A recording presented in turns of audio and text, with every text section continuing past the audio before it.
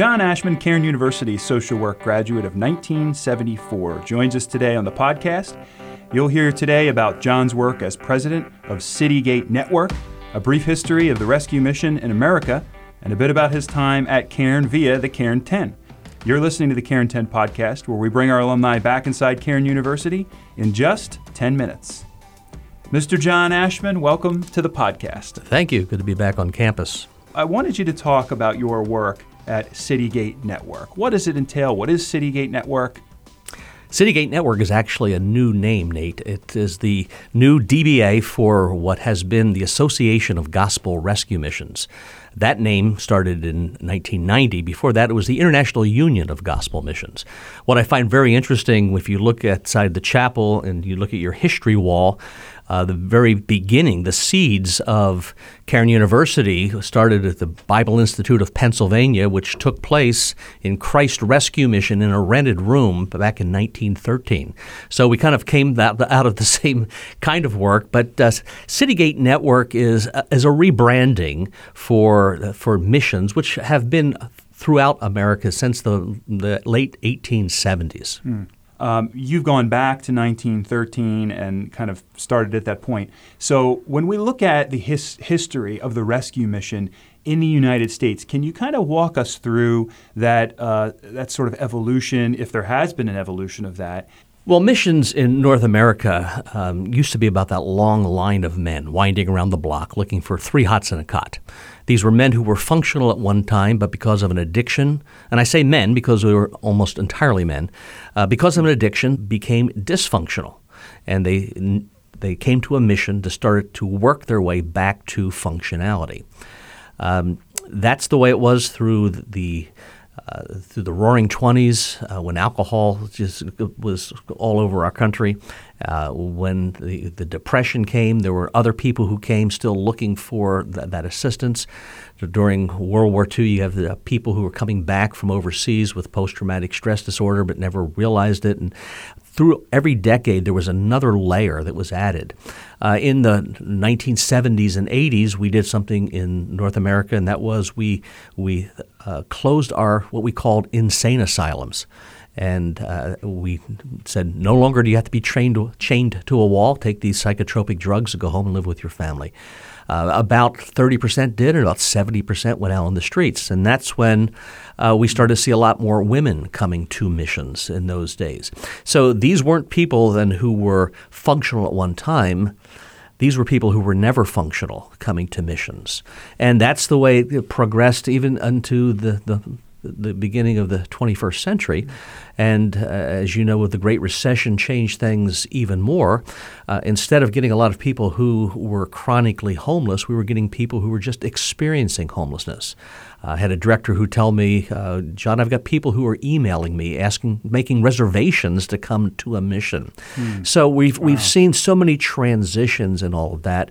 And the question I get asked most often is, well, where are things? Are we seeing a decrease in all of these problems? And the answer is no, we're not. We're seeing an increase, and you'll, depending on who you listen to, which government agency, you'll hear these numbers are going down, but the agencies even are in conflict with their numbers. It's sort of like whack-a-mole. You remember you used to play down at the Ocean City Boardwalk. It pops up over here. Look at this. Sacramento has a decrease, but over here Memphis is up, and all those kinds of things are happening. So our missions are still working to provide the relief services, which is very, very important, but also life transformation services, which is the core of what we do. So it sounds like from what you're saying, there are even more people today than one might think who are thinking of accessing rescue missions and taking advantage of that opportunity than maybe in the past.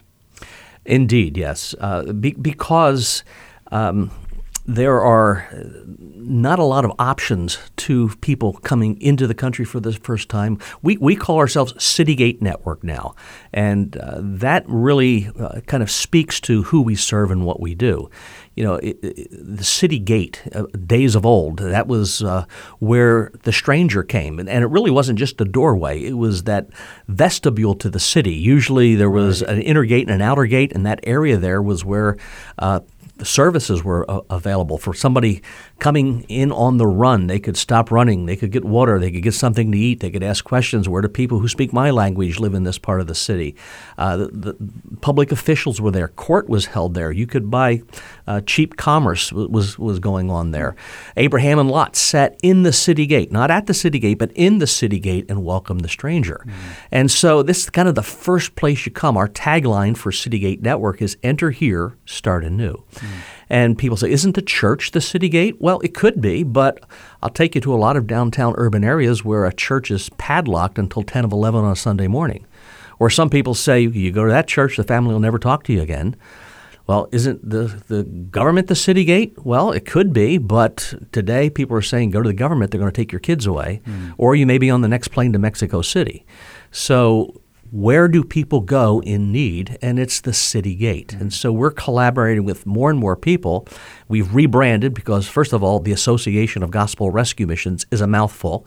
But, there are certain aspects to that are really changing. The word rescue, interestingly, gets a little pushback these days from millennials who are saying, yeah, I can understand Christ rescued us and, when we were in sin and transgressions, but I don't want to be seen as a superhero flying in with my cape fluttering in the breeze, trying to pluck somebody out of their poverty and fix them. I want to be seen as journeying with them, both of us in brokenness, reaching wholeness together. And we understand that, and we're not telling our member organizations to change their name, but we are saying for us, because we are collaborating with more and more organizations, City Gate Network is the perfect word picture of who we should be. And would it be a fair summation and part of what City Gate is to say that you partner with hundreds of rescue missions around the United States primarily and provide support, guidance, perhaps advocacy? And is that a fair way of putting it? Well, the way it really works, we are an association at the core, even though it's no longer in our name. So missions choose to join us. So we have about 300, like I mentioned. Actually, 297, I think, have currently paid their dues. 315 think they've paid their dues. Okay. So somewhere in between there is our membership. And as new missions come online or start up, they're usually small for a lot of reasons. You just can't build big missions anymore because of government regulations and funding restrictions. They can be part of the association. So we provide to the people who run missions what the American Dental Association would be for dentists or something like that. Right. And then we encourage them to partner with other organizations, Youth and Teen Challenge, Goodwill, Salvation Army, and all of those other smaller organizations within their cities. All right. What responsibility do Christians have in light of these kinds of issues? And of course, there are many very, very significant and meaningful opportunities for Christians to get involved in organizations and to help and to support. But how do you process this particular, the rescue mission, the issues that surround why people come to rescue missions? How do you process the Christian's responsibility with that? And is there any way in which your time here as a student in the social work program, back when Dr. Furness was running it, that have influenced your thinking even now, just a few years later? You just graduated just a few years ago. Yeah. So. Yeah. Well, there's a lot of people who come to me and ask the question, what are we supposed to do? The Bible says something about the poor. In fact, it says it quite often. I think Jesus wants me to do something. What do I do? And my first answer is, well, you can't make a difference from a distance. You've got to get there and see what's going on. And what that means is just don't send a check at Thanksgiving or at that time of year. A lot of people say, hey, let's go down with the family and we'll serve. And then you kind of forget about it. There are people who are hungry, homeless, abused, and addicted who are going to be hungry, homeless, abused, and addicted the third week in February as well. Mm-hmm. And so you have to be engaged. And I would encourage people, get engaged with an organization that's making a difference. The independent endeavors are wonderful because they teach the people who are doing them things, but they don't do a lot for those people who are poor and on the streets. You see the youth groups saying, hey, we're all going down to Acacia Park and we're taking pizzas. We have 40 pizza boxes in the back of the van. And they go down and they give out the pizzas and they're talking, I'm giving this to you in Jesus' name. And they have a great time. And then they leave. Sometimes they take the pizza boxes with them. Mm-hmm. And they think, wow, this is wonderful what we just did. No, I'm saying, no, you took another step forward in being a poverty pimp, because you handed out pizzas and you said, in so many words, stay here because tomorrow night the Methodist Church is coming and then the Episcopal Church is coming with burritos. And we're talking about how do you move people to a place from human suffering to human flourishing. And it has to start with relationships that are built over time, and then working with not only education, but also career planning and jobs and housing and those kinds of things. It takes time, and it's so overwhelming when we see the number of people on the streets, but you have to have the relationships. And the way you do that is work with an organization that is already making a difference and find out what they're doing and see what their outcome numbers are. And that's who you engage with. And does Citygate Network provide that opportunity for people to discover good locations to do that? Well, certainly. On our website, you can see all the member organizations that we have in this area: Sunday Breakfast Rescue Mission, Whosoever Mission. There's several of them through here down the shore. Atlantic City Rescue Mission. Out in Lancaster, you have Water Street Mission. So you just engage on our website, www.citygatenetwork.org, and you can find a mission and get involved. In your time here as a student, was there any aspect in which that shaped your overall perspective on these issues? The people who I had as professors, you mentioned Charles Furness.